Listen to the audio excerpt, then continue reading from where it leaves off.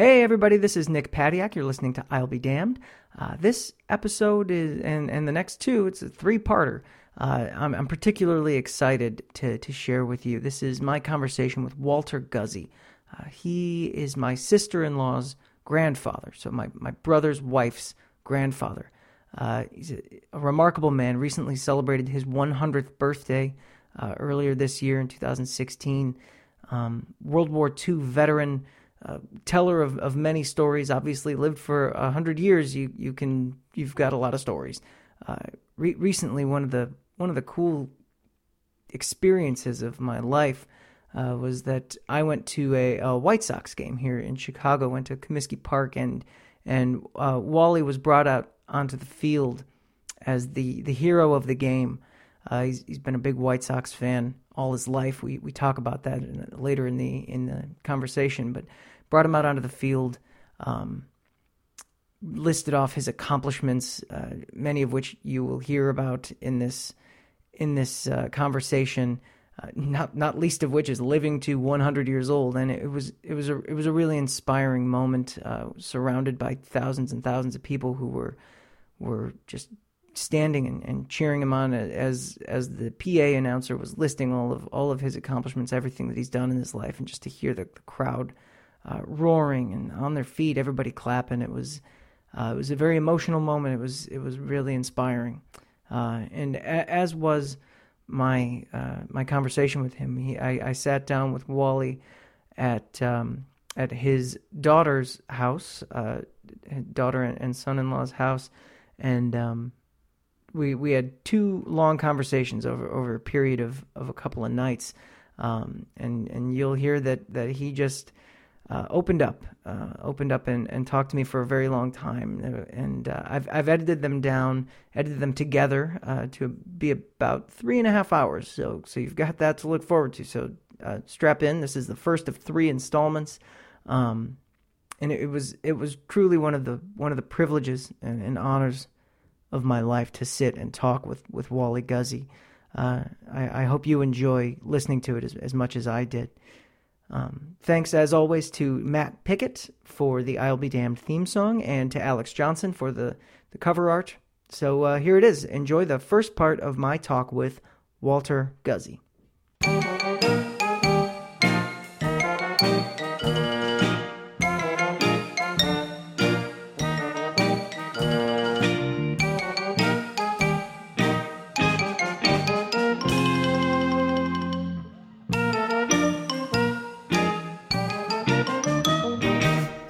So where do you want me to start? Well, why don't you start wherever you want. You were telling me about high school. Where did you grow up? Oh, I went to Limelo High School for 3 years. And where was that? And that was over at 62nd and Damon. Gotcha.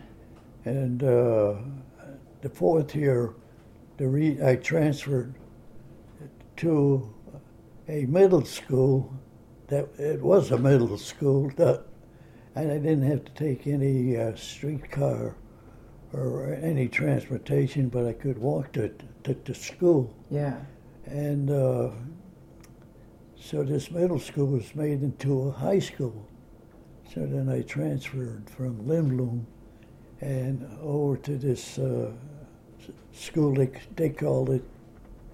They named it Kelly High School. Mm.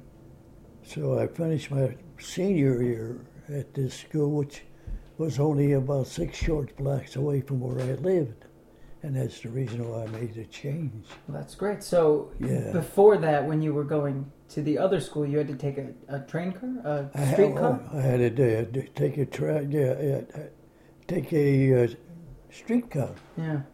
And I hated that because most of the time I used to, bum ride. Oh, you would hitchhike? Hitchhike. Yeah. Yeah. Sure. So what about before that? Did you grew up around that area? Oh, no. If you want me to start from the start? Sure. Okay.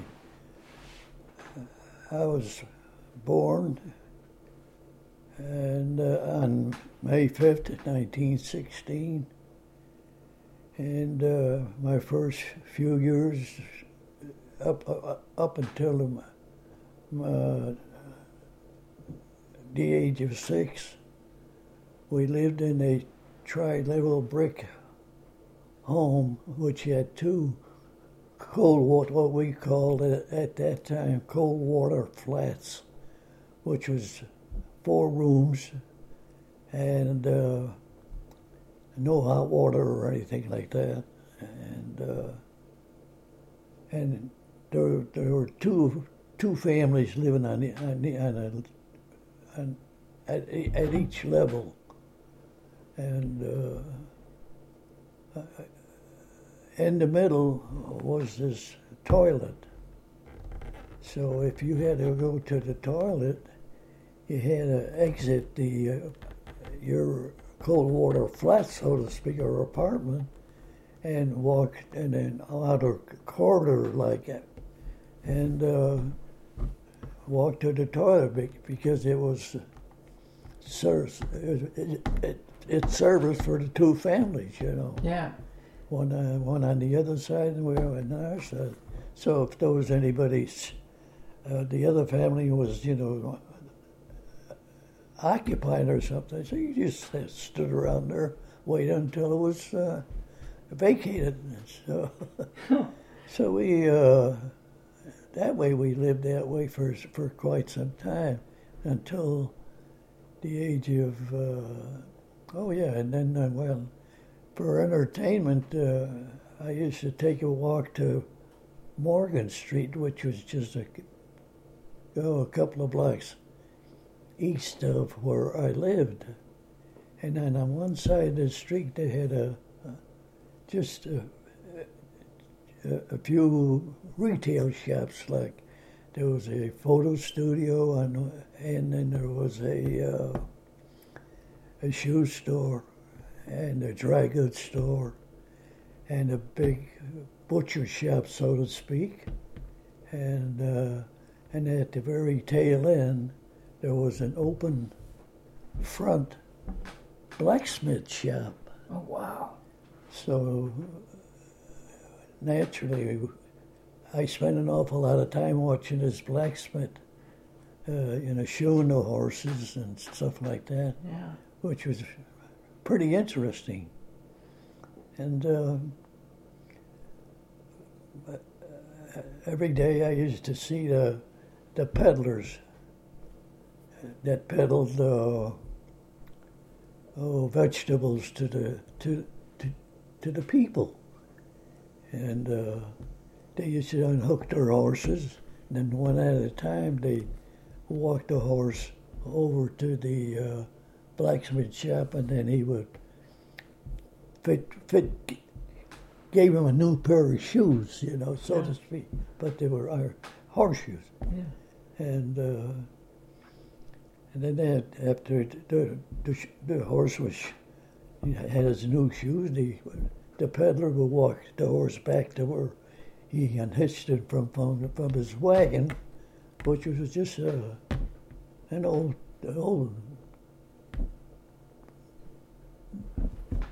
piece of junk sometimes, because they were all Jewish peddlers anyway,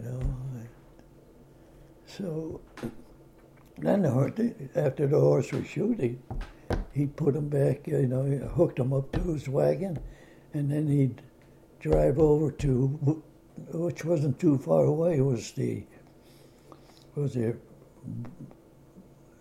farmer market outlet, where trains used to deposit their cars from the West Coast with the vegetables and stuff like that. And then the peddler would pick up his couple of boxes of oranges that he was going to sell, or apples or stuff like that, which he was going to sell. And after he got his couple of boxes or so, then he'd go through the neighborhood and just, kept yelling apples if he was selling apples. And the mothers with their little baskets used to, when they heard him, they used to take their little basket and go to him and bought maybe a couple of pounds of apples or half a dozen oranges, whatever. And after that, why, the peddler would then just keep going down the street and just kept yelling, what he was selling. And so that was the way the mothers used to buy their vegetables, and also their because it was a hell of a lot cheaper than going to the local butcher and grocery shop.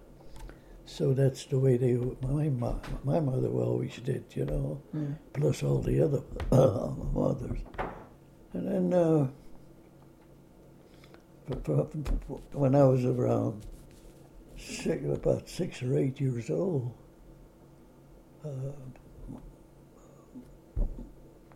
there were no bathrooms in the house. Forget that. And so the only way that you were able to take a shower was to go to the local field house at a local park. And there they had shower heads on the inside of the field house for whenever you want to take a shower, you could take a shower. And so I, with my two older brothers, one was 2 years older than I was, and the other one was 4 years older than I. And so I used to go with them on a Saturday.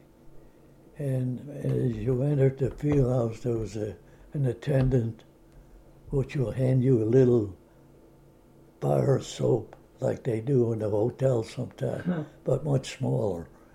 A little bar of soap, and give you a key to a locker.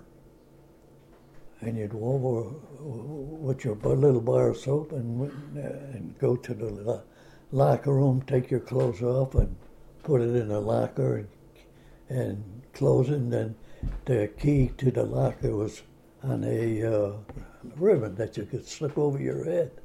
So you slip after you close your locker, you put it around, the key with the ribbon over your head, and you went to the shower head where all you did was just pull a string, and you get some nice hot water.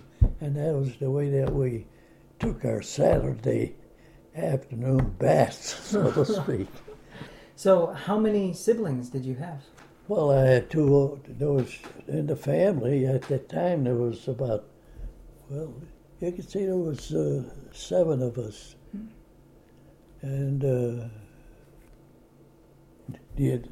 those that were younger than I, like I was 6 when I started going to the bathroom. When you were younger than that,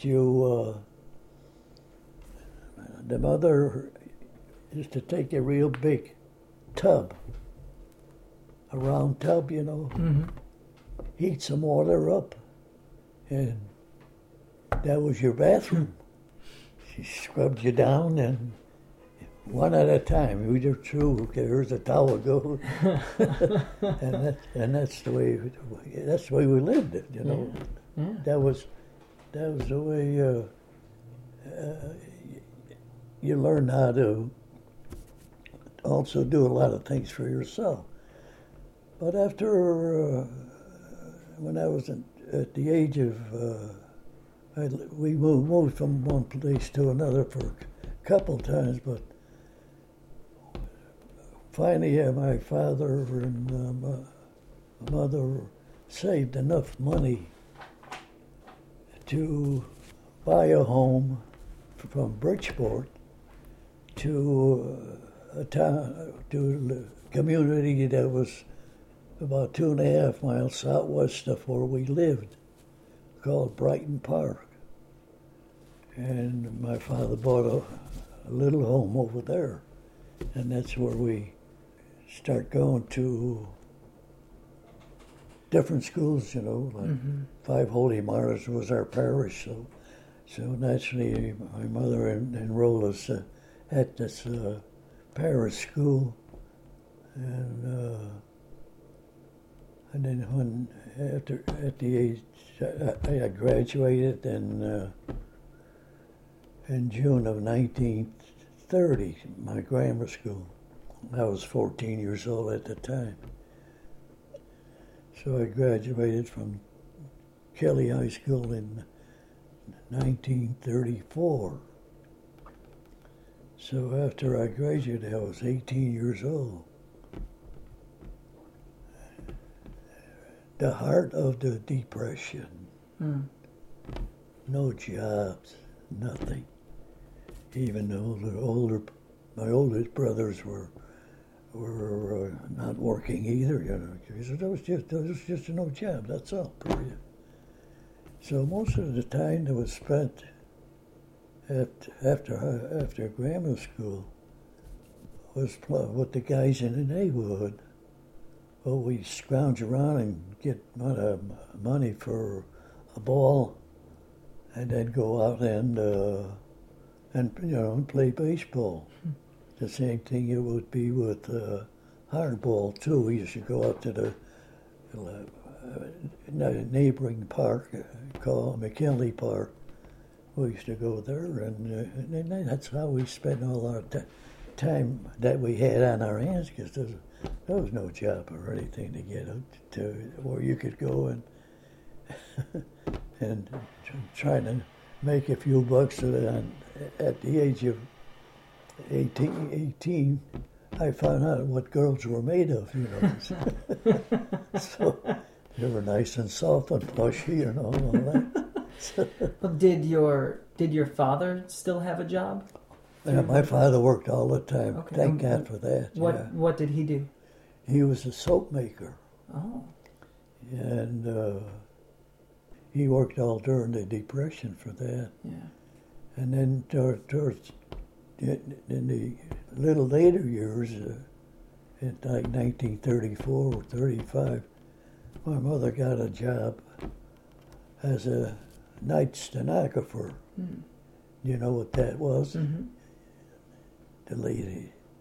The cleaning ladies that cleaned the offices after the working hours. And it was, and the older boys like myself and my older two brothers, my mother worked there from 4 to about 12 o'clock. And then one of us would, at 12 o'clock, would go to the streetcar line, and we'd sit down and wait until my mother come home at maybe 10 or 15 minutes, because it was all timed and everything. Yeah. And waiting, and then we'd walk her home. And that's how my evening hours were spent, you know. So that went on for, and of course, this was at a time when there was a lot of dancing going around. So at the age of 18, like I said, I found out what big girls were made of, you know, so I started going to dancing, and of course, you know, at that time I didn't know my left from my right. You know, trying to dance and then trying to get a dance with a girl, and she knew you didn't know how to dance. Get away. Don't bother me, you know. So I learned how to dance at the little local dance halls that they had in the neighborhood, because the big dance hall was St. Agnes Ballroom. That was where the so-called the elite met to eat, not to eat, but to read or whatever, you know. You graduated from the local dance halls. After you learned how to dance, you went to St. Agnes Ballroom then. And if girls used to know, if the girls knew that you knew how to dance, they danced with you. Otherwise, they'd rather stand not dance with if they know that you didn't know how to dance. So it was a requisite that you danced at this place. So did you get good at dancing? Oh yeah, I say I graduated, you know, so I knew how to dance, and then all I did was stand at that. They used to charge a quarter to get in the dance hall, and there was a six-piece orchestra that played the, you know, for the dancing. So all I did was the girls used to stand on one side, and the guys were on the other side of the ballroom, you know. But if you knew how to dance, as these girls that were dancing would pass by, and you knew they had to dance, all you did was say one. And she had that dance open, she'd say, yeah, okay, three, yeah, okay. And then you fill out your so-called card, you know. I think there was 11 or 12 dances, I don't know. And so then you were set for the whole evening, you know, and you danced with these girls. A couple times you danced with the same one, especially if you figured that, well, I guess maybe I'll take this one home, you know. So that's how we spent our evenings, you know. Saturday, you know, not Saturday night. Sunday evenings, but Saturday nights the ballroom was reserved for special dances where clubs used to, you know, run their dances there. A club, like a sports club, something. Like one of the clubs that I belonged to was the Mozart Tigers, because it was a baseball team, and also they had a club in the basement where we used to meet, you know, and if there was beer available, we had beer, but if there wasn't, you just sat around and you did very little, because if you didn't have any money, you can't go with girls, you know, take them out or anything like that. Yeah. So it wasn't until 1930, the first. From 1934 from 1934 to 1936, there were 2 miserable years. You know, here you are, you're 18 years old and you don't have a job and no money. So it wasn't until 1936 that I got a job at Sears Roebuck, working on being a helper on a delivery truck, where we used to deliver all the appliances, including small refrigerators and gas ranges and stuff like that. So I was working for a couple of years over there. And in 1936, let's see, I got a job at Marshall Field and Company. I got a job working in their so-called parcel post division, where packages would come down the chute to typists that would type out labels, and then they would throw around that.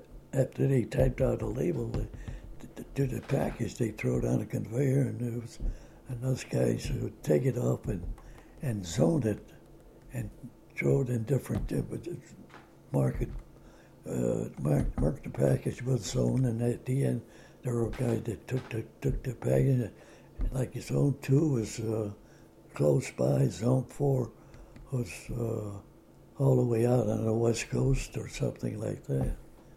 So I was at that job until 1938, I think. Yeah, it was good while it lasted, you know. And I had money. I had money in my pocket. I'd give my mother the paycheck, and whatever she could afford at that time, she gave me maybe $5 out of that paycheck, and that was it. What the hell, the paycheck was only $14 a week or something like that, so. That's better than no money at all. No money at all, that's right. And you didn't have much to take a girl out. I met my wife in 1936. How did you meet her? Dance hall. Were you on her dance card? Hmm? Were you on her dance card? No. No? Not right away. I had to find out if she could dance. So, she worked where my brother worked, in the soap factory where my father was a soap maker, and then my two older brothers were working there.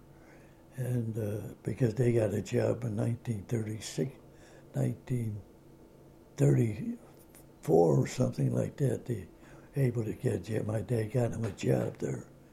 And so I happened to be at the dance that Sunday, and my brother Steve, a little older than me, he said, "Hey Lefty," he said, "I want you to meet a gal that works at the same place."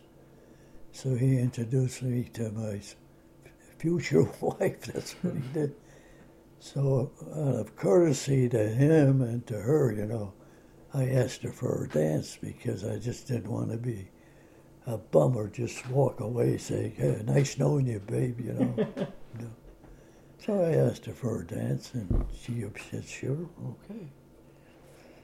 So the following Sunday, she was there again with her girlfriend, and so I asked her for that dance number 2 or 3, I don't know. And after I danced with her the first dance that night, I said, "Anybody taking you home?" And she says, "No." I said, "Would you mind if I walked you home, She says, "No, I'd like that too." Okay. So that was the start of a beautiful friendship. Yeah. And so we start going to more or less like, at that time, steady, And like I say, I started to walk her home after I got to know her real well, and from that,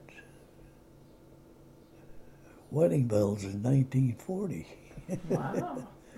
So it was 1938 is when we became, later part of 1938 we became engaged, and then we got married in 1940. Yeah.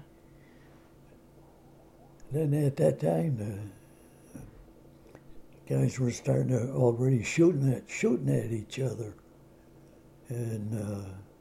in Europe and elsewhere, So I figured, well, I know I'm going to get drafted sooner or later, because then in 1940 they instituted the drafting, where you were assigned a number, and if that number came up, you knew what your number was. So my number was something in the 300s or something. So I said, well, maybe I'll hang around a little bit before they get a hold of me.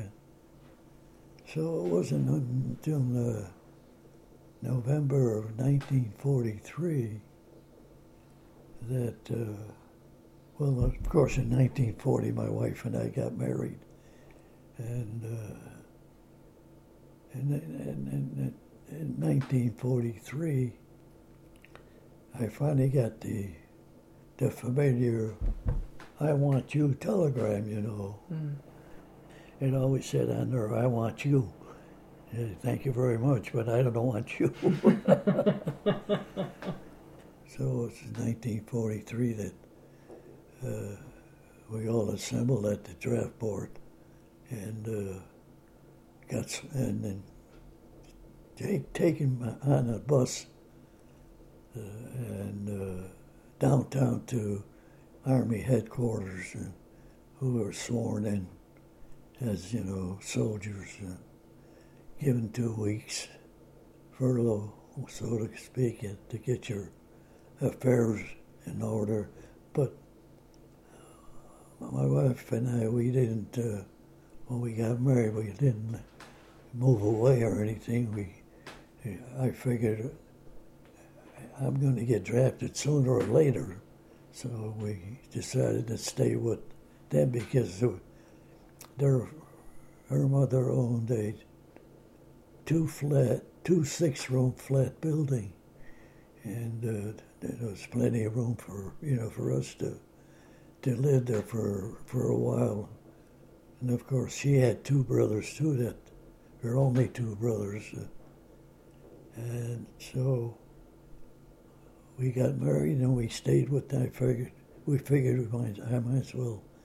We lived there and not go out on our own, and then you'd have to break up housekeeping and all that.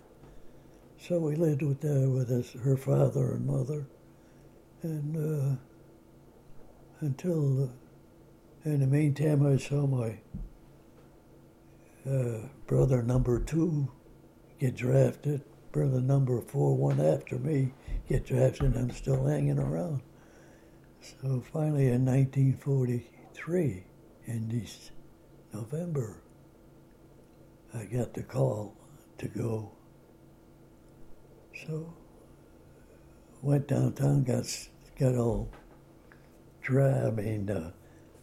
sworn in and everything, and after a couple of weeks, they gave us a couple of weeks. I don't know if I'm repeating myself, but I remember a couple of weeks yet after that, and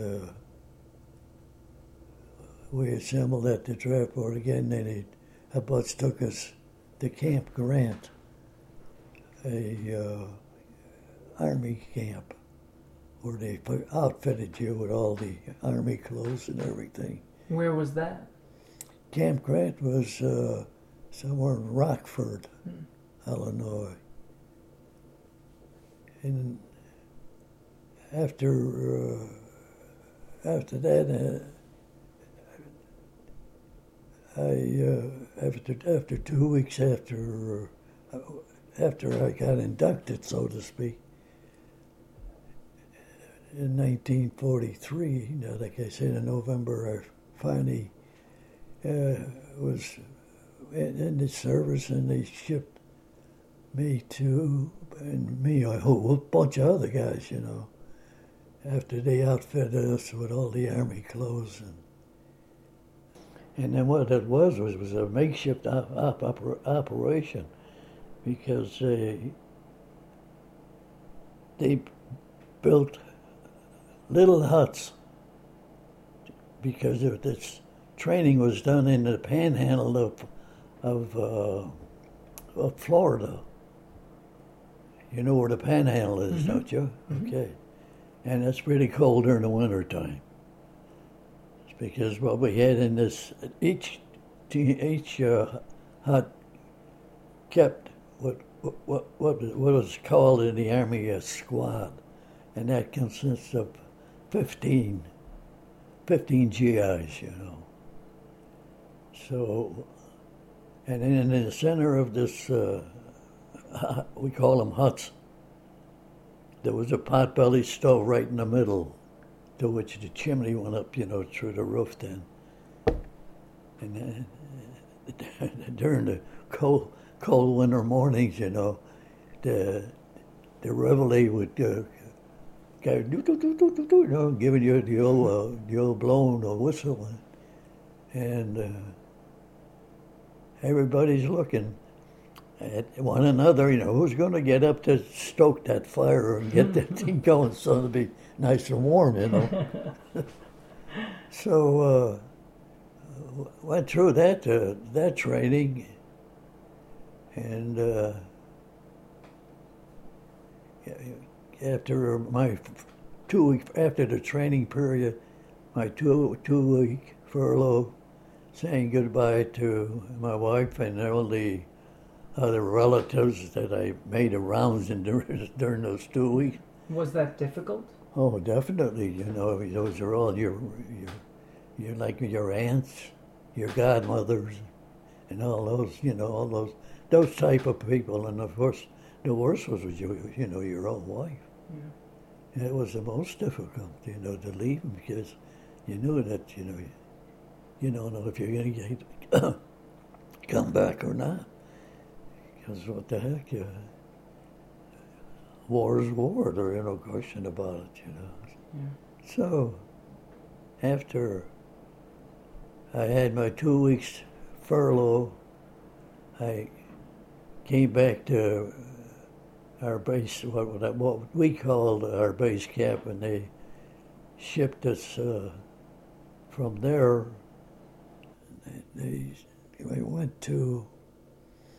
They shipped us to Fort Meade, Maryland, which was just outside of Washington, D.C. And there was a sort of like a midpoint where they would send troops where needed. As new troops keep coming in, they were shipping troops to the North African theater at that time. It was going in full swing. So a lot of guys went over there, and I, in the meantime, when I reached that point, they shipped me to a camp just outside of Boston, Massachusetts, in a little town called Taunton, and there we bivouacked, set up our tents, and it was a 2-man tent.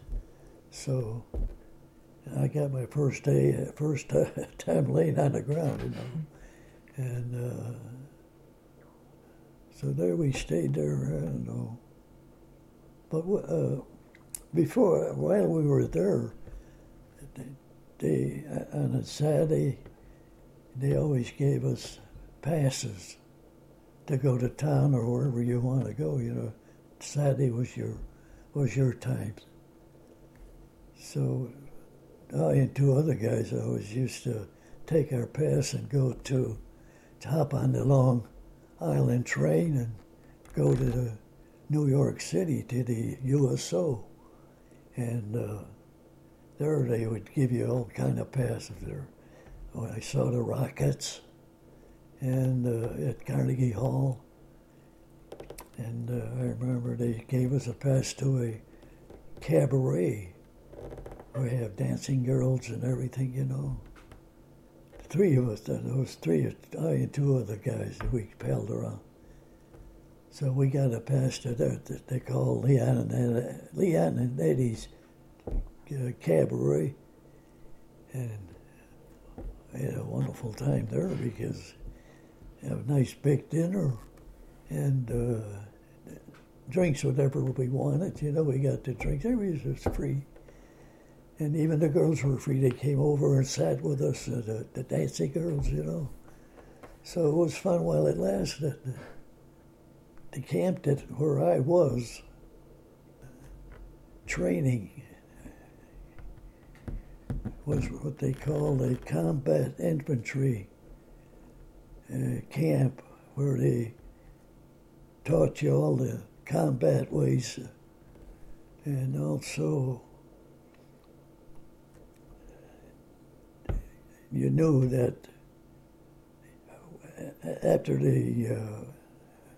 let's say I went in 1943, November, and I graduated from that camp in 1944 in April.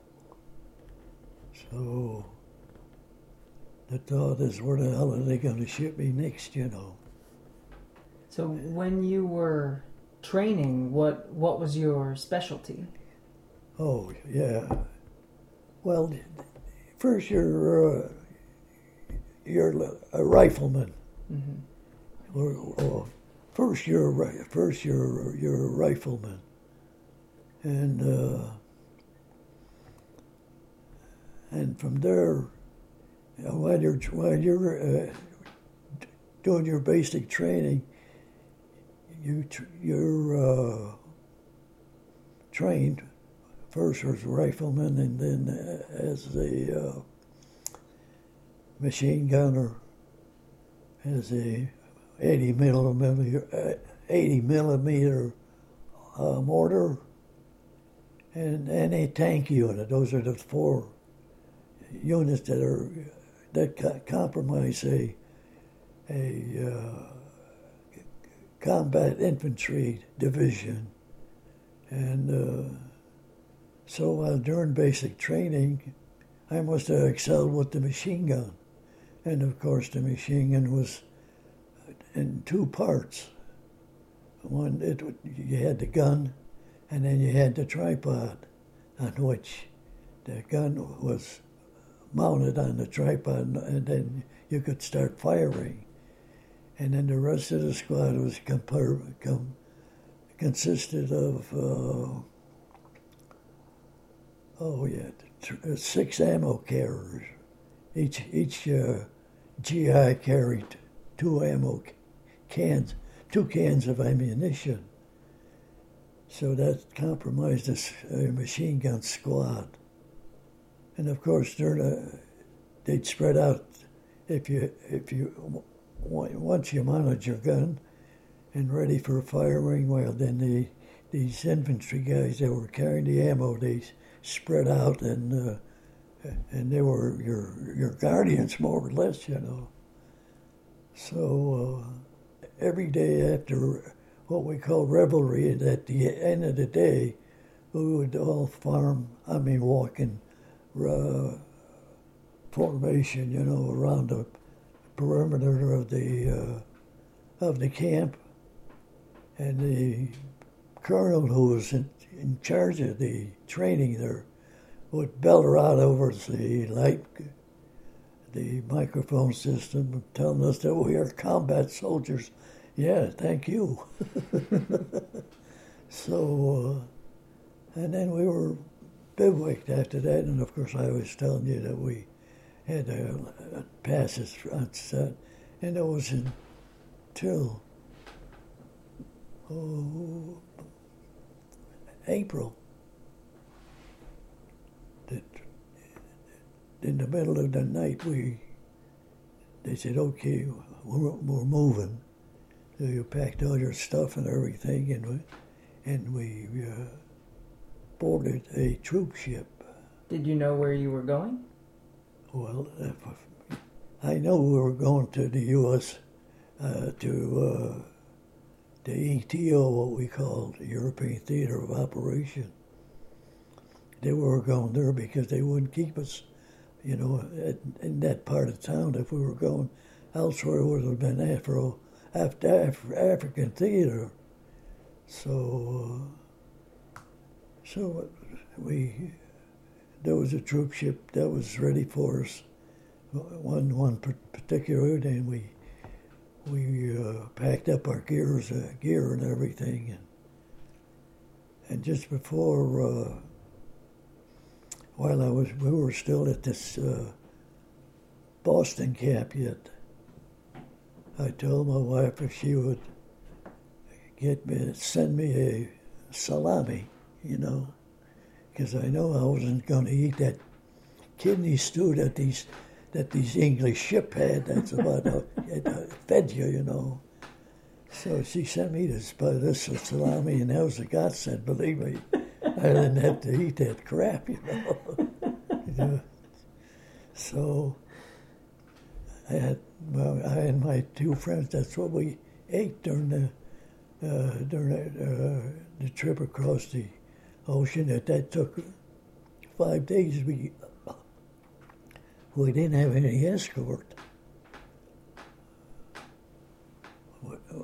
When we set sail, it was in the dead of night, and what the ship had, you know, just zigzagged back and forth, and it took us 5 days to get across that ocean, and we were by ourselves. We didn't have any warships to protect us. but just because of the speed of the ship and the zigzag course that the captain took, got us safely across where we landed in Glasgow, Scotland, right at the tip of Scotland, and unloaded there, and they immediately put us on trains and went south on trains down to a town called Birmingham, England. And there they unloaded us, and then we were more or less in the holding position until such time that we were going to be used, because we were what they call replacement and combat infantry troops. There was 5,000 of us. The invasion didn't take place yet when we landed at this Birmingham, so we were just in a holding position, and then they invaded Europe, and about 2 weeks after the invasion, and they had a good foothold there, then they shipped us over to France, at Omaha Beach, and it's there that we more or less we bivouacked there, because the fighting was still going on just a mile away from us, and what the hell do you call those? Hedgerows. Each farmer had a tract of land that was surrounded with hedgerows, There were bushes, real thick bushes. And it was usually, maybe about 100-foot square. And that was this place to farm. So they had this all over the Omaha Beach, you could say.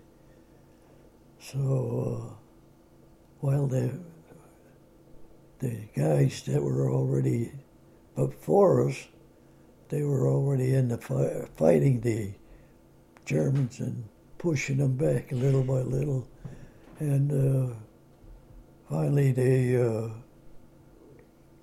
routed them, and they pushed the Germans all the way back to you could almost say to Germany. But we didn't do any of the fighting, going there. They were saving us, So it was after the invasion, and we were bivouacked on Omaha Beach for let's say maybe 2-3 weeks before we had to make our move,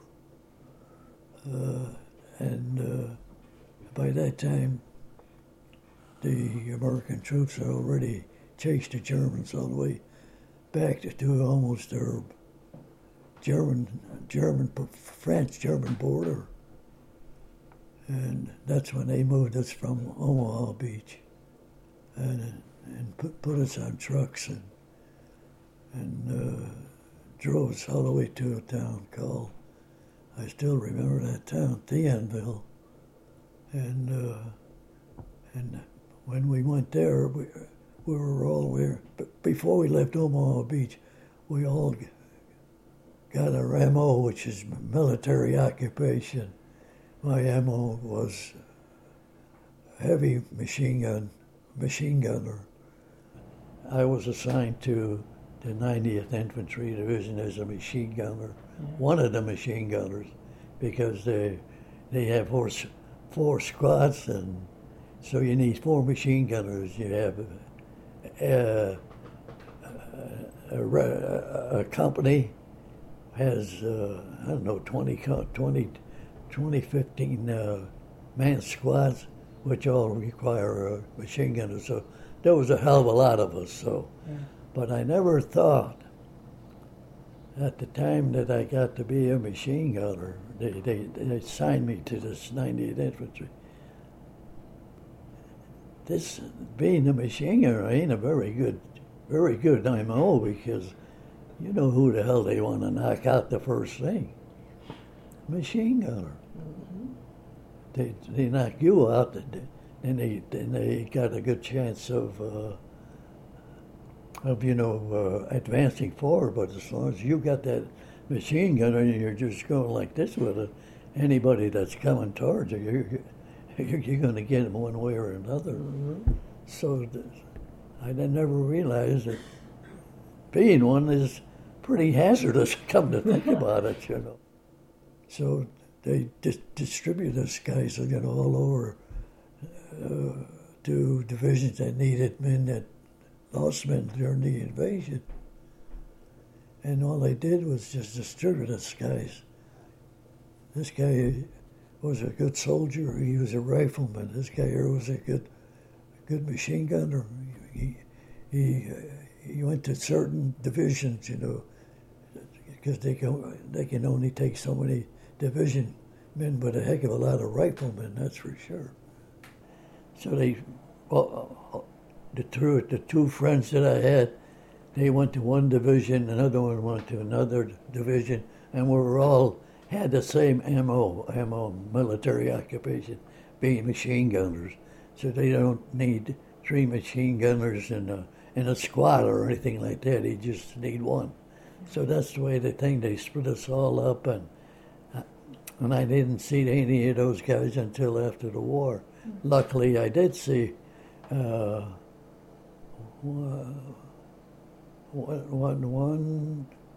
two of them, and the other guy didn't. I never, showed up. So, but you go through the war. And you just hope to God that, you get through it. And so I ended up in Theonville, where the 90th Infantry Division was held up because of the supplies. They moved so fast, chasing the Germans out of France, that they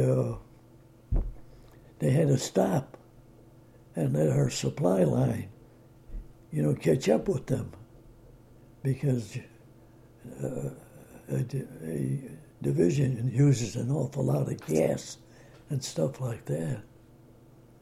So it was in Theonville that I finally had someplace to go, which we call home, It was in Theonville that we stopped, and then I was indoctrinated with artillery shells. I found out what they sounded like, So I got accustomed to the Germans, which were only maybe half a mile or a mile away from us, and we just, when you heard the old whiz going by, you just ducked your head a little bit, waiting where it's going to land. And usually they patterned when the artillery guys would pattern. At first they drop one ahead of you, because they had spotters and everything, They'd place one in front of you, and then they place one in back of you. And then right about then, whoa, this is going to hit you right in the center. And sure enough, you did, because that third shot, everybody scattered and went into the foxholes, because we had no buildings to go into. Especially, we couldn't go in a town or anything like that. Even though the town was just a few blocks away or something, they wouldn't let us in there. They didn't want us to get soft-hearted or something, I guess. Yeah. So was it difficult to join a whole other division? Was that difficult? Or were people, did the guys welcome you? Or? Oh, sure. Yeah. Well, there was you were sent not to the whole division, you know. You only were I was sent to what they call a company. Company, yeah, yeah. See, which is 60 men, I think, as a company.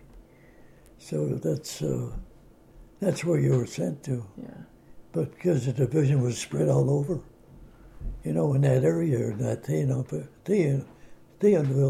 area, and there was that point that I knew I was in war with those shells and everything that the Germans were sending over. So we stayed there, I don't know, for a week or two when we were told that we're moving out to try and capture a German town called Metz. And one night, the sergeant came, okay, everybody up, we're moving out. So I got my machine gun with me all the time because I carried that son of a gun all the way. And whereas the assistant machine gunner carried a tripod on his shoulder, so that the two of us were inseparable. And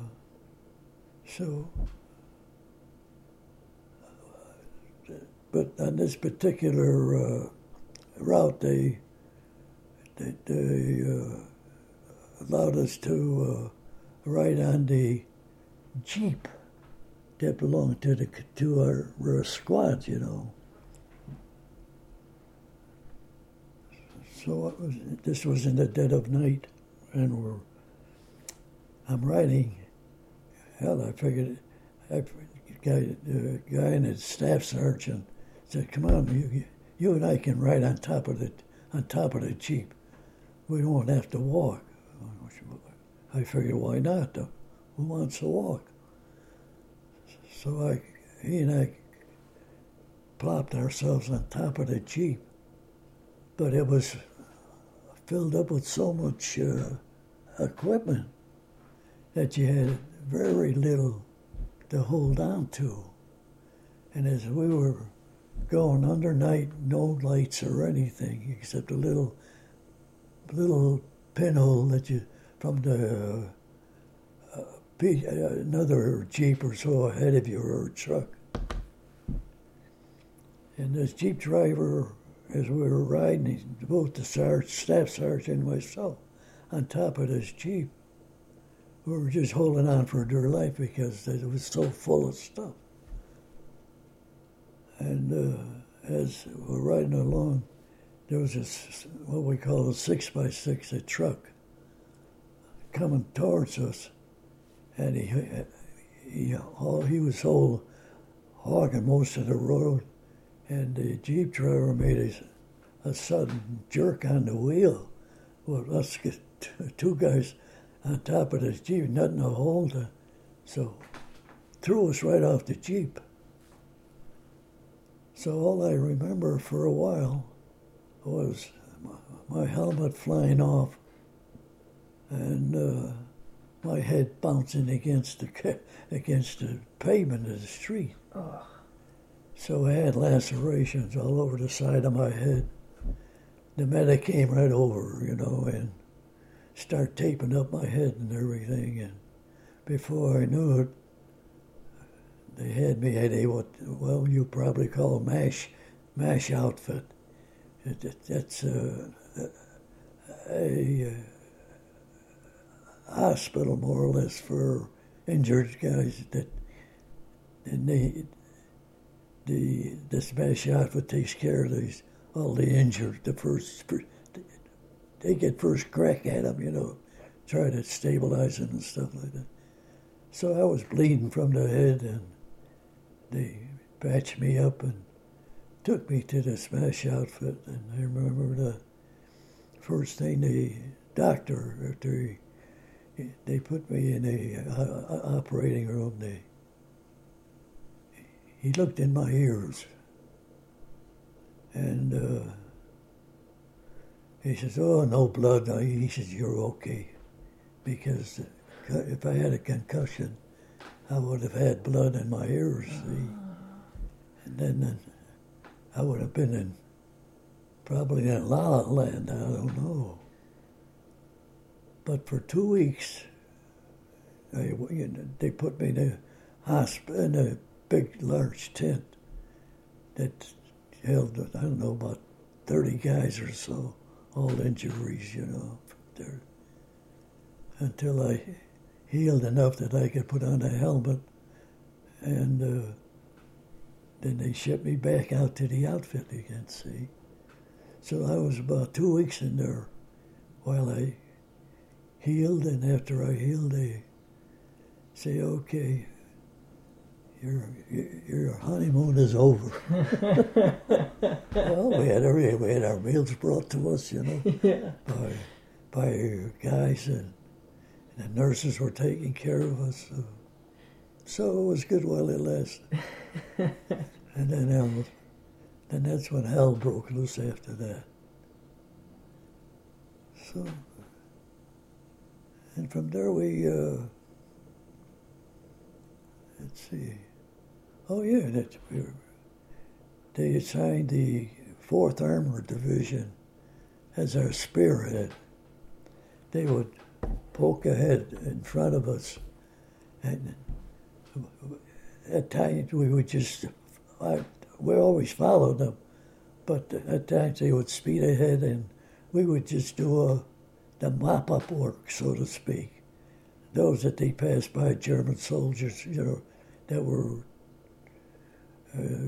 defending their country, like any other GI. We would capture them and as prisoners, and just without escorting them, we just chase them out to the back, tell them just going backwards. So that's when I first got my first taste of combat, so to speak. And it was just go, go, go after that. Let's see, where else? Any memorable? No, we just plowed ahead until, like I said, it's after I missed the Battle of Metz, that town, big town. So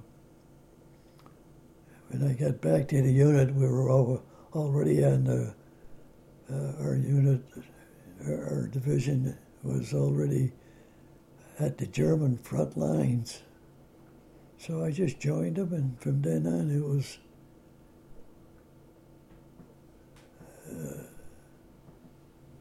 be smart and don't be a hero. By that I meant, take any unnecessary chances. But most of the time we were chasing the Germans, so we never had any big problems, luckily. But those were the standard instructions, Be smart, just. So for that, for being smart, because I was with the same guys from that point on, after I got injured, all the way until the end of the war. Of course, in between there was the Battle of the Bulge. And it was, I remember one night the sergeant came around poking all of us guys. "Okay, guys, mount up, we're leaving." "Where are we going?" I said, the sergeant says, we're leaving, that's all. So they put us on trucks, a whole regiment, and drove us 200 miles no, it was about 150 miles north to the Bulge that was already moving into Germany through Czechoslovakia. And so they dumped us off of there in the dead of night, snowy. The roads were muddy, and they dumped us off, and we started to advance towards the Bulge. But one of the big casualties of the war during that time, where there was snow and rain and your shoes were wet all the time, the Army gave you 2 pair of woolen socks, because naturally the shoes got wet and everything. The Army gave you 2 pairs of socks. 1 pair you wore, and the other pair you put it around your stomach to keep it dry. Because at the end of the day, you took that dry sock and took that wet one and put it back in here. Thereby you had dry socks all the time. And we went to the Battle of the Bulge and start poking a hole, and eventually we pushed the Germans back into their own country. But it took almost a whole month before we did that, because the Germans were really, resistant, because that was their last stand. After that, they knew that if they lost this battle, they would have, they're finished, and they just fought ferociously. But luckily, at the end of we moved on all the way after the Battle of the Bulge. We just kept pushing the Germans back. We had the 4th Armored Division that did was what we call our spear raid. So all we did was just follow them as they went, and we pushed them all the way back, pushed the Germans all the way back to the Rhine River. When we got to the Rhine River,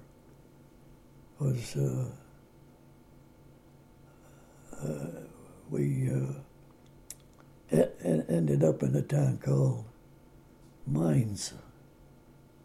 A very nice town, good wine, lots of wine, and we just loaded up our jeeps with any unnecessary equipment off the jeep and up the cases of wine on our jeep for future. So from there we traveled to a crossing point, but by that time, but crossing of the Rhine River. But by that time, the first Armored Division already the 101st Airborne were the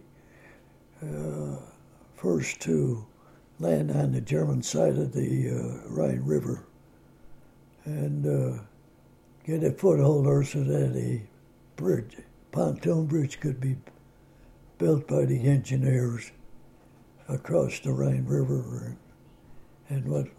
so that once that was built, then our unit then was trucked up to that point, and we walked across the Rhine River, and once we got to the other side, it was just push, push the Germans back, even though they fought like hell, but finally it was Oh, I think it was, and it was coming pretty close to May of 1944. It was we pushed up all the way to the Czech border. And that's about the time, in about May 5th or so, is when the war ended. So when we got to that point, it wasn't long before a Russian tank troop, came up the Czechoslovakia and met us at that point. So out came the wine and celebrated, because the end of the war was over, more or less. Yeah. And that very same day, after we were more or less, the sergeant told us, find any place that you can sleep, in the town. So I found a Sudetenland, people, wife, and they had a little boy. And so I said, well, I think I'm going to fire a couple of rounds into the water. When you fire a round into the water, you stun them little minnows, So I fired plenty of rounds to get enough for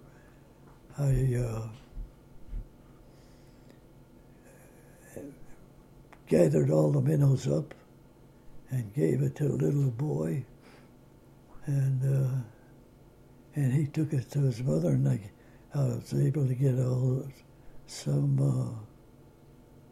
lard or whatever, and gave it to his mother, and she fried those minnows up real nice, and I had a good meal out of that, Hey everybody, it's Nick again. Thank you. That was part 1 of Walter Guzzi's podcast. As a reminder, we've got 2 more episodes featuring Walter Guzzi coming up, so come back next week. I will have part 2. The week after, I'll have part 3, and look forward to that. So thank you for listening, and see you next week.